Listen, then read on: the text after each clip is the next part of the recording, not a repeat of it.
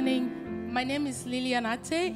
I'm part of the worship and art team here at Lake Avenue, and I really love this church. One of the things that I love about this church is our passion and love for the Word of God and Scripture. I love the way we read Scripture together in church. I didn't get to see that anywhere in most places, but I really praise God for the fact that we have the opportunity to read Scripture together.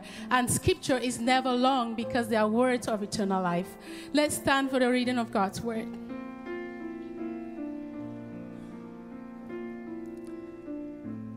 Our scripture reading today is from John chapter 6, from verse 14 to 36 and 66 to 69. After the people saw the sign Jesus performed, they began to say, "Surely this is the prophet who is to come into the world." Jesus, knowing that they intended to come and make him king by force, withdrew again to a mountain by himself. When evening came, his disciples went down to the lake where they had got into a boat and set off across the lake for Capernaum. By now it was dark, and Jesus had not yet joined them. A strong wind was blowing, and the waters grew rough. When they had rolled about 3 or 4 miles, they saw Jesus approaching the boat, walking on water, and they were frightened. But he said to them, "It is I, don't be afraid." Then they were willing to take him into the boat, and immediately the boat reached the shore where they were heading. The next day, the crowd that had stayed on the opposite shore of the lake realized that only one boat had been there, and that Jesus had not entered it with his disciples, but that they had gone away alone.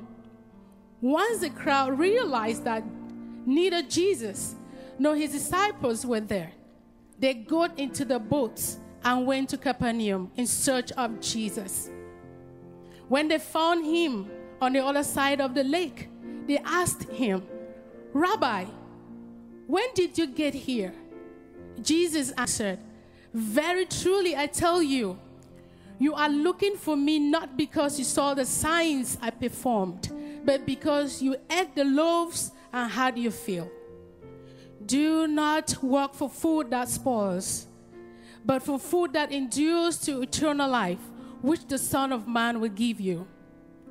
Then they asked him, "What must we do to do the works God requires?" Jesus answered, "The work of God is this, to believe in the one he has sent." So they asked him, "What sign then will you give that we may see it and believe you? What will you do? Our ancestors ate the manna in the wilderness. As it is written, he gave them bread from heaven to eat." Jesus said to them, "Very truly I tell you, it is not Moses who has given you the bread from heaven. It is my Father who gives you the true bread from heaven. For the bread of God is a bread that comes down from heaven and gives life to the world." "Sir," they said, "also give us this bread."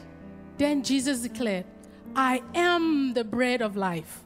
Whoever comes to me will never go hungry, and whoever believes in me will never be thirsty. But as I told you, you have seen me and still you do not believe." After verse 36, Jesus and the people in the crowd engaged in a lengthy debate in the synagogue in Capernaum about Jesus being the bread of life, who alone can give eternal life. That brings us to verse 66.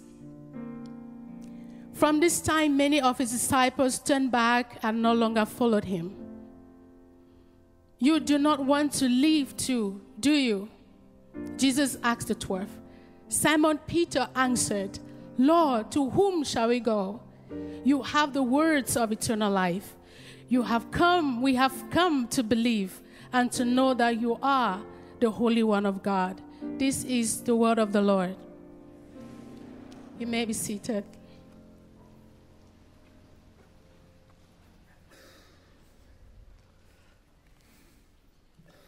Well, it's Memorial Day weekend. So as a weekend like this one, we remember that our world is still imperfect. Isn't that true? It's a fact that shouts out to us in times of war. Did you realize that approximately 1.1 million Americans have died in our wars? About half of them in the Civil War, another 40+% in World War II. On this weekend, we declare that we refuse to forget those Americans who have died in war. So many of them, so that we can experience the freedoms we're experiencing right now, this freedom to gather, this freedom to be able to worship God openly. Now, I do extend my thanks and my gratitude-filled respect to all of you who have served our nation in the military. I'm glad you were able to come back home. I'm glad you're able to join us today to commemorate Memorial Day weekend.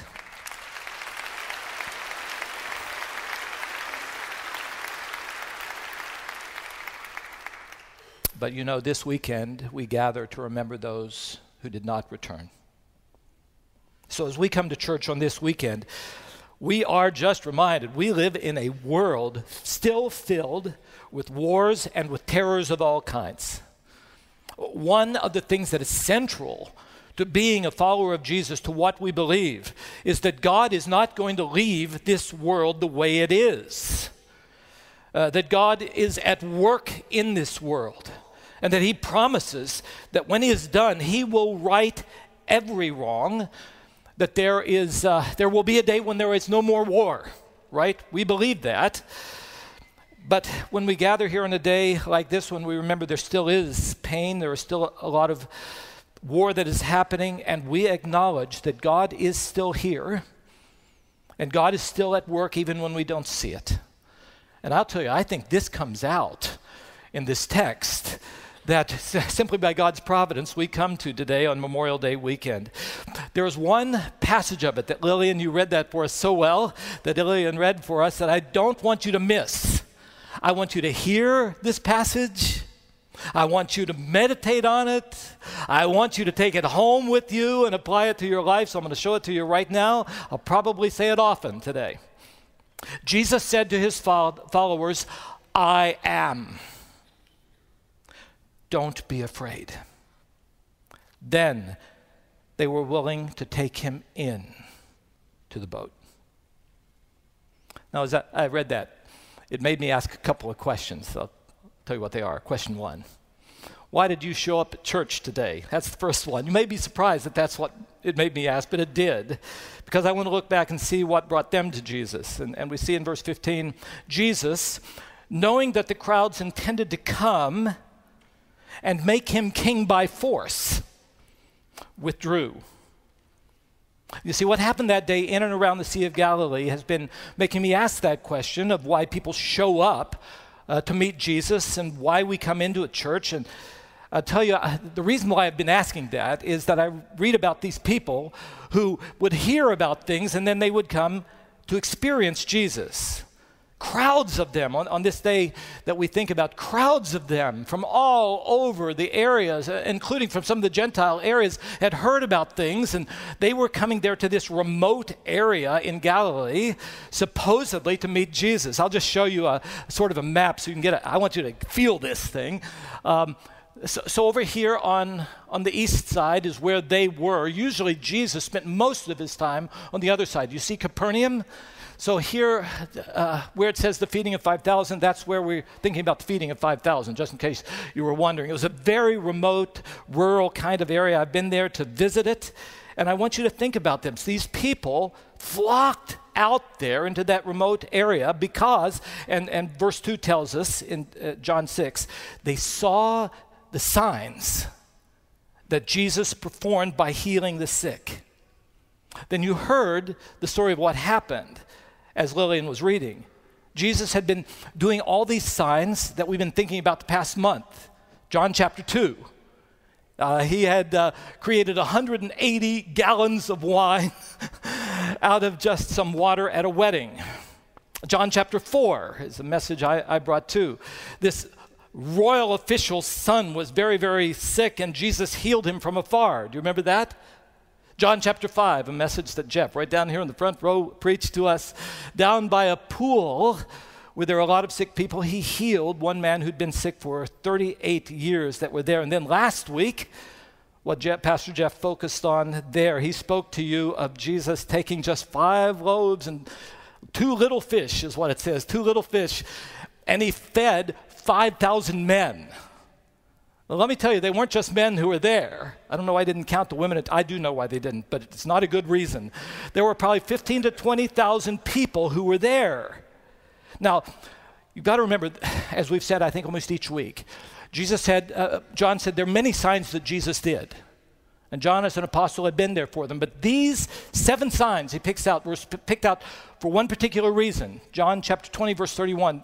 I've chosen to give you these signs so that you may believe that Jesus is Messiah, the Son of God, and that through him you'll find life, the life that you are looking for. So all of that is to say, for the Jewish readers of these texts, these signs were the kinds of things that the Jewish people were expecting Messiah would do when he came. So I think I pointed this out on the first message I did. In John 2, when he created all of that wine, why on earth 180 gallons would he do such a thing? I said it's because they looked back to the beginning of creation. And when God created, there was an abundance of everything. And they believed that when Messiah comes, there will be abundance again that come through the vines that are there. So today we see something very similar happening in John chapter 6. When Jesus took these 5 loaves of bread and 2 little fishes and feeds, 15 to 20,000 people, what it pointed to and what they should have seen if they'd had eyes to see it was that's what Messiah is supposed to do. There's going to be a day when people will hunger no more. We don't have to have special community meals where people who can't find meals. He is going to provide. People will never be hungry again. So in John 6, what we're seeing here is Jesus doing yet another miracle, pointing to the fact that he was the long-awaited Messiah. And the people began to sort of get an idea about this, but the other problem was they had a wrong idea of Messiah. They thought Messiah was going to be this sort of political and military king and ruler who set them free from the oppression of the government of Rome that they were there. So they wanted him to give them an abundance of wine. They wanted to make sure that he took away all the sickness. They wanted to make sure they got plenty of food. And they wanted political freedom too. And they wanted it all. And they wanted it now. So in verse 15, they're coming to Jesus to try to force him to do that. Are you picturing this? And then Jesus, instead of, I just think if I had 20,000 people coming wanting to hear me preach, I would stay. But he withdrew from them. He saw what they'd come to do. They were coming for the wrong reason. So he pulled away, and I've been to this area, up into the mountainside that's just a little bit away from where he fed the 5,000 people. I have a picture there just so you can kind of, there are all these little caves up there. I've been in them. I'm glad I came out of them. But I'm quite sure that's where he was. He was hiding in one of those caves at that time.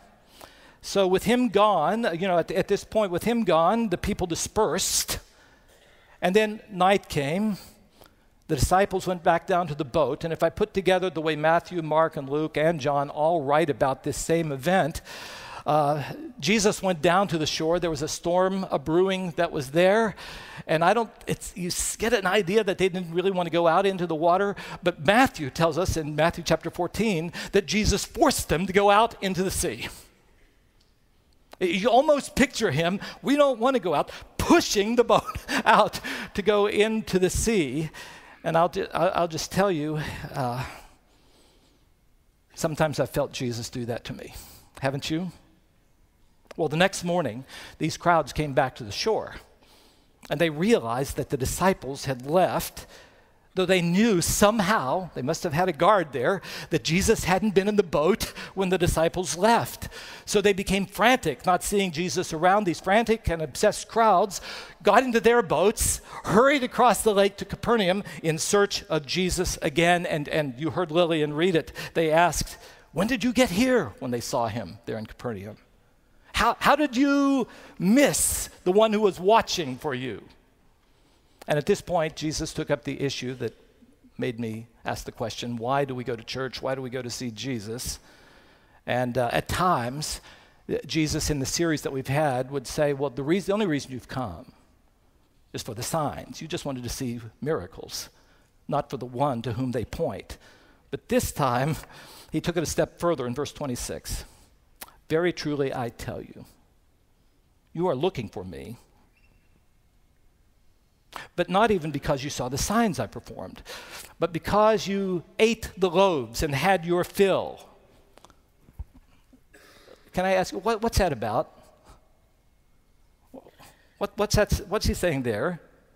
I mean, it's like he's saying, okay, I did a sign that you've begun to recognize, pointed to who I am, the Messiah. You seem to have recognized that, but that sign was like all other signs in this world. That sign didn't last. So yesterday, you ate, and you had your fill. But here you are again, and you're hungry again, right? Learn from that, he said. Learn from that you can't, he's work for. Put your focus on temporary things in this world. Learn this lesson. You need to have food that will last, and I have come to give you eternal food. Well, what they said is, yeah, we want that eternal food, but they seem to be baffled by what he meant by it. Are you baffled by what he meant by it? Well, you're not saying yes, but I want you to read the whole dialogue. I only gave Lillian a little bit of it for her to read to you, but it runs all the way from verse 25 to verse 65. I'll just boil down what took place. The disciples, the crowds, thought that Jesus was going to be a Moses-like Messiah. That's kind of what they thought. Looking back to Moses, do you remember what Moses had done? He had rescued his people, God's people, from tyranny, from the Pharaoh in Egypt. And then leading them across the wilderness, he had, they said, provided food for them too. 40 years. Manna that came in the wilderness. Do you know that story? If you're new to church, you may not. But you can read the book of Exodus and you can see all about it. Now they think, Jesus is beginning to feed us. He must be Messiah. But when they come to him, they want to have more of this. It's almost like they're saying, Jesus, you could really be great. We think you could become maybe as great as Messiah. But you need, as Moses, but you have to remember, he really freed them from an oppressive government. And then he fed them for 40 years, 6 days a week. Jesus, you fed us yesterday. Big deal. We want you to do a whole lot more. If you let us make you king, we think maybe you'll do some really great things. This is the spirit of this conversation. And you heard Lillian read it. Jesus told them, Moses didn't do any of that. Moses didn't do any of that. My Father in heaven did all that. And I'm not Moses. I'm the bread come from heaven to give you eternal life. If you're going to have the life that you're looking for, if you're going to have life that will last, you have to receive me into your life. I am the one who has come to give you bread that cannot be taken away.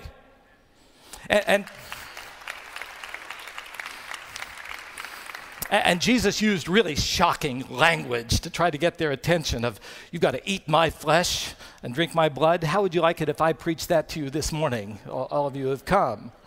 As I told you a few weeks ago, I think he used language like this to try to shake us and shake them out of their dullness so that they could begin to realize that the things they really seem to be longing for, temporary things, are not lasting things. That he had come for more than just bringing one people group liberation from one political government.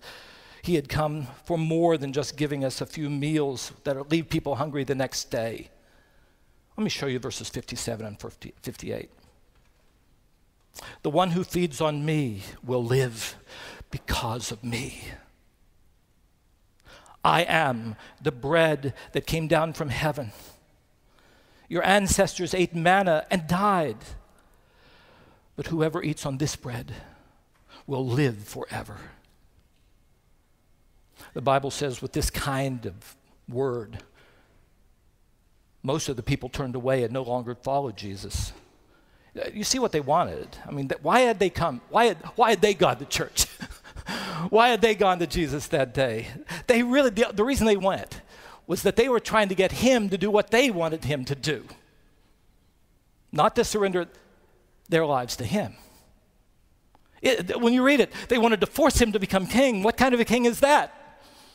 Who doesn't give the orders, but receives the orders from others? What kind of king is that? They didn't come to receive him into the center of their lives and allow him to take it over. They wanted him to do whatever they demanded. So again, I just ask you, why did you come to church today? Notice this, though. While most of the crowd walked away from Jesus and wanted nothing to do with him, some stayed. And I'm praying that will be true of all of you who've come to Lake Avenue Church this morning and who listen in online. And so Jesus turns to them and he says, what about you? Are you going to leave too? And you know these famous words from Peter. I love them. I pray that we will give this confession. Lord, to whom shall we go? I mean, you alone have the words of eternal life. We have come to believe and to know that you are the Holy One of God. Now, when I read that, do you remember how imperfect these disciples, including Peter, have been up to now? I mean, they had been as this worldly obsessed, material things obsessed as anybody else had been up to now. But here we see something in John's gospel that is happening that's different. They seem to have come alive to eternal things for the first time. It's what being born again is all about, you know.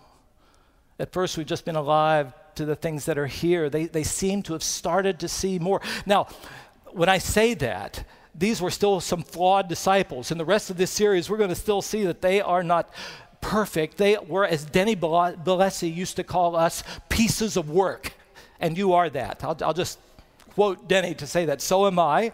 They were still flawed people, but something had happened to them that made it so that when the others left, this group, except for one, verse 70, Judas, who would betray him, the rest of them would continue to follow him no matter what happened and all the way to the end. Somehow this group had truly welcomed Jesus into their space, into their lives, in a way that would not go away. To use Jesus' language, they had actually understood what it means to drink his blood and eat his flesh. So I'll ask this question. What had happened to them that changed their lives? When did it happen? And that's my second, final question today. I've called it, what happened in that boat? Verse 21.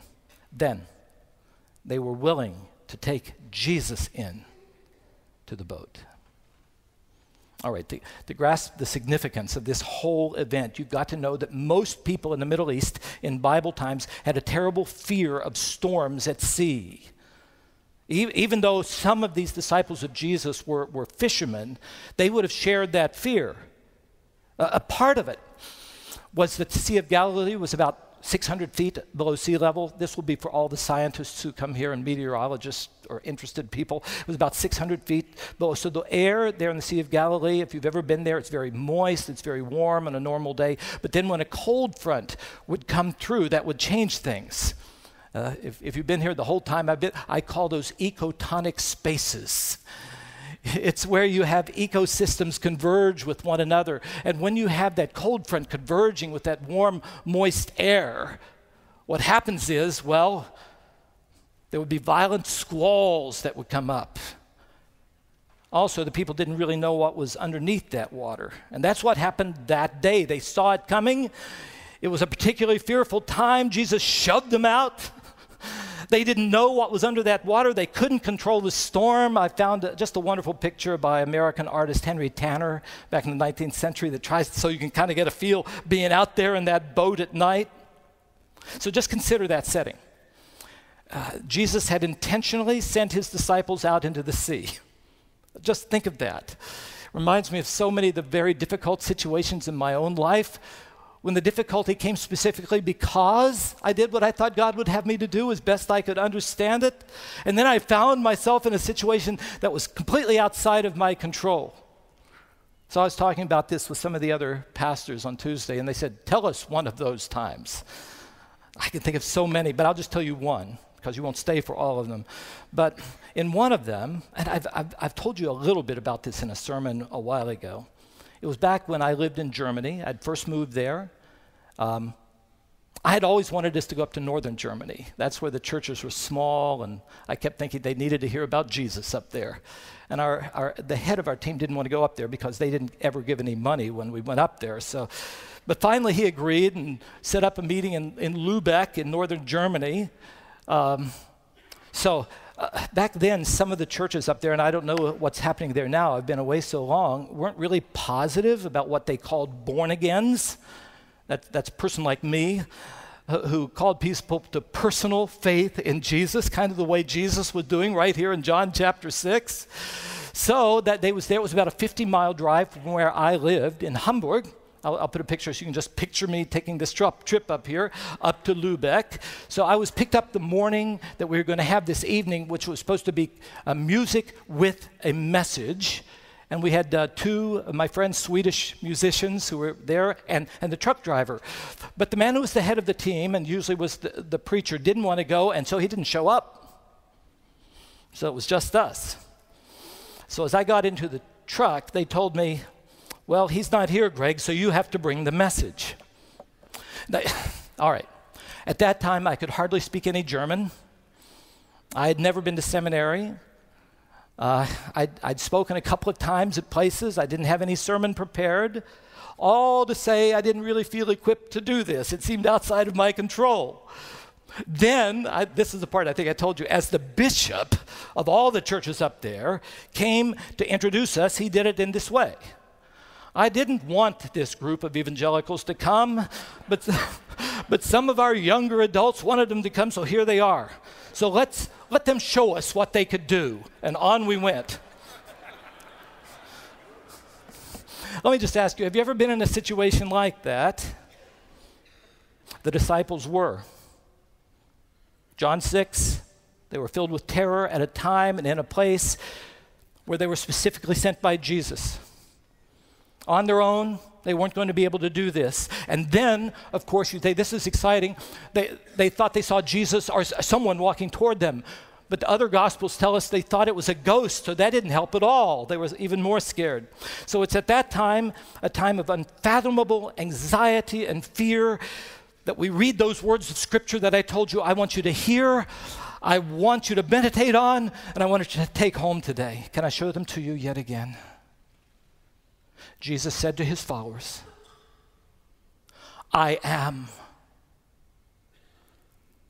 Don't be afraid. Then they were willing to take him into the boat. I want to keep that verse up here. I want to show you two moving parts of it. One, I am. If you are having your Bible in front of you, you'll probably say, well, it just says, it is I. Let me tell you, that's what he said.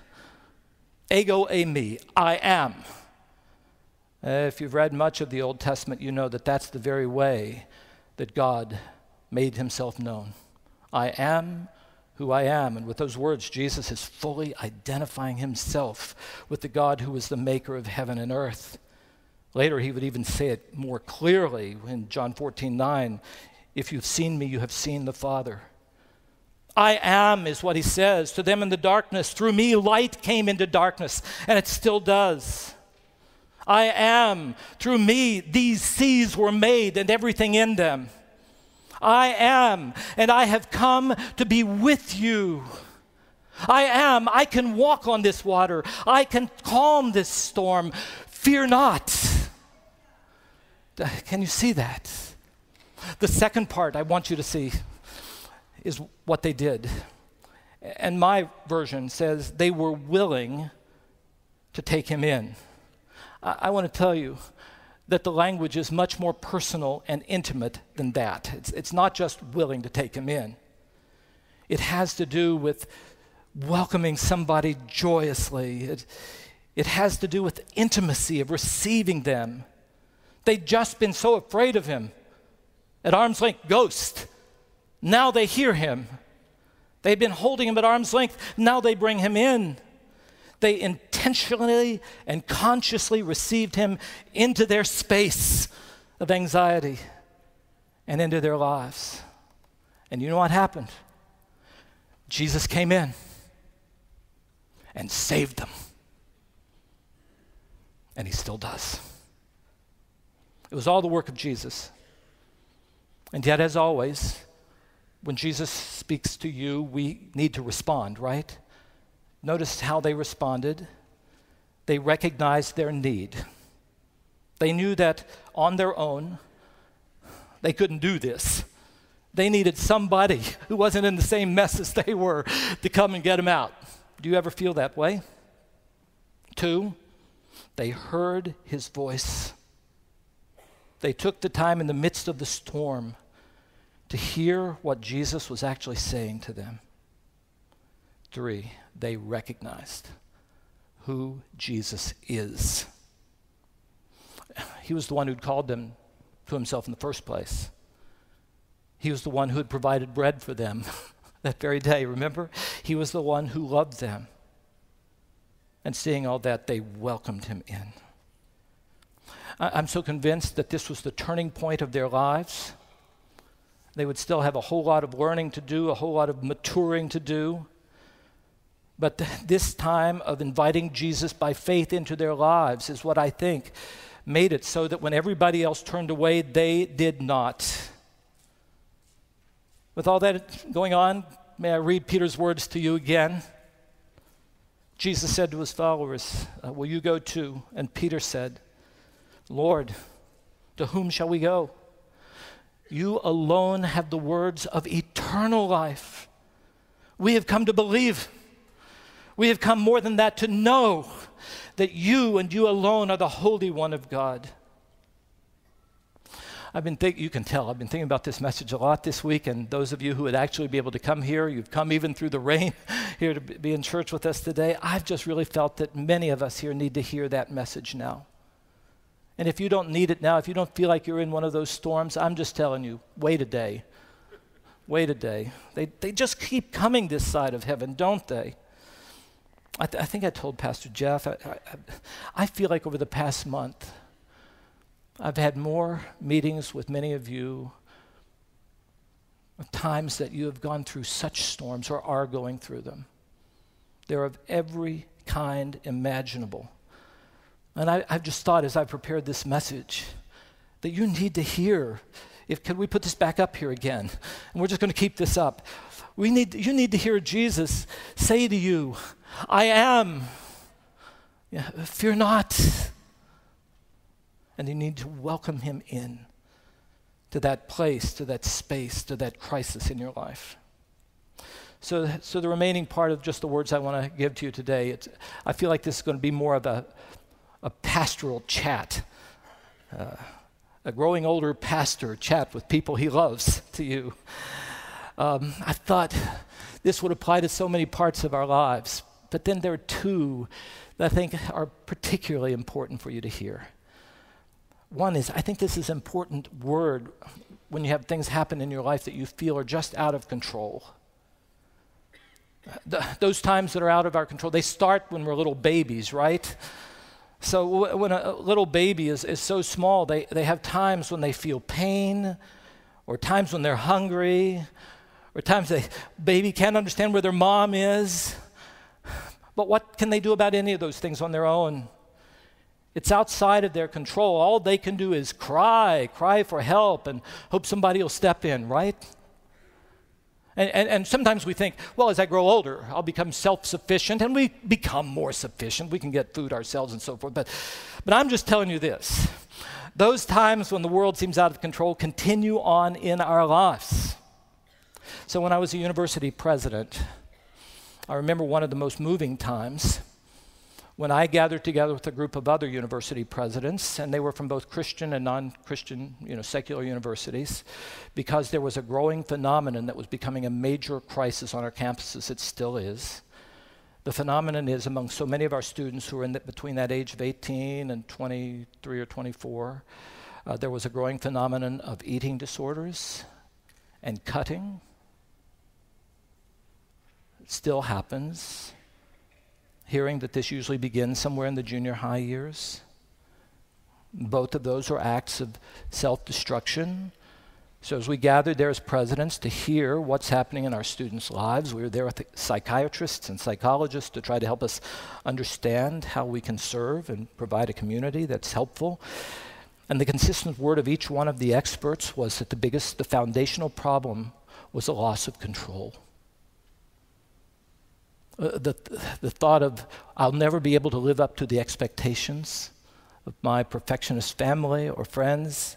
I can't even live up to my own expectations, and feeling that I can control this, I can hurt myself, I deserve it, I need it. It was a cry for help. It was self-destructive. And I felt like it's not just for babies and for students. I've just discovered again and again in my own life and among so many of us, these incidences of feeling out of control never end this side of heaven. I'll tell you, when they come, sometimes you need some good Christ-centered therapy and counseling, and we have some wonderful counselors here. And always, I feel like you need a good small group of believers who'll pray with you and that you can do life with. That's important too. But I am committed to this, that foundationally, you need this. You need to bring Jesus into your life. You need to hear in the midst of everything being out of control, Jesus, the one through whom your life was made, and this whole world was made, coming and saying, I know you, I love you, I am. Don't be afraid. And then personally, intentionally, consciously, welcome him into that space, that crisis in your life. The other time that so many of you have shared with me are times of loss. That loss can be so many things. A bad health diagnosis, prognosis, not long to live. The loss of a job, the loss of a loved one, loss of a friend. I have just found what few things in this world are more difficult for us than losing things. In those times, you know everything's going to have to change, right? And the future often looks dark and uncertain, as dark as that Sea of Galilee must have looked to those disciples out there in the boat. In those times, what I'm praying, what I'm longing for you to learn to do is to see Jesus coming to you in the midst of that storm, walking where no one else can walk, able to do what no one else can do. And I want you to remember these words from Scripture. I am. Don't be afraid. And then welcome him in. I want to give you just a moment to do that right now and to hear Jesus say that to you. So think it over right now. Where would there be a place in your life where you need to hear Jesus say that to you? We'll just keep that verse up there in front of you. I don't know if it's still there, but let's get it back up there so you can. Where do you need to hear Jesus say that to you even now?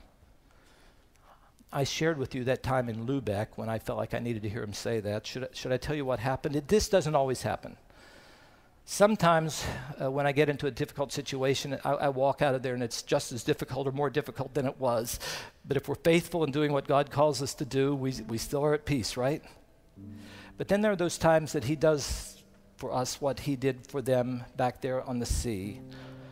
That evening, after doing 30 to 45 minutes of music after the worst introduction of a group ever given in history, I preached a sermon with broken German and virtually no preparation.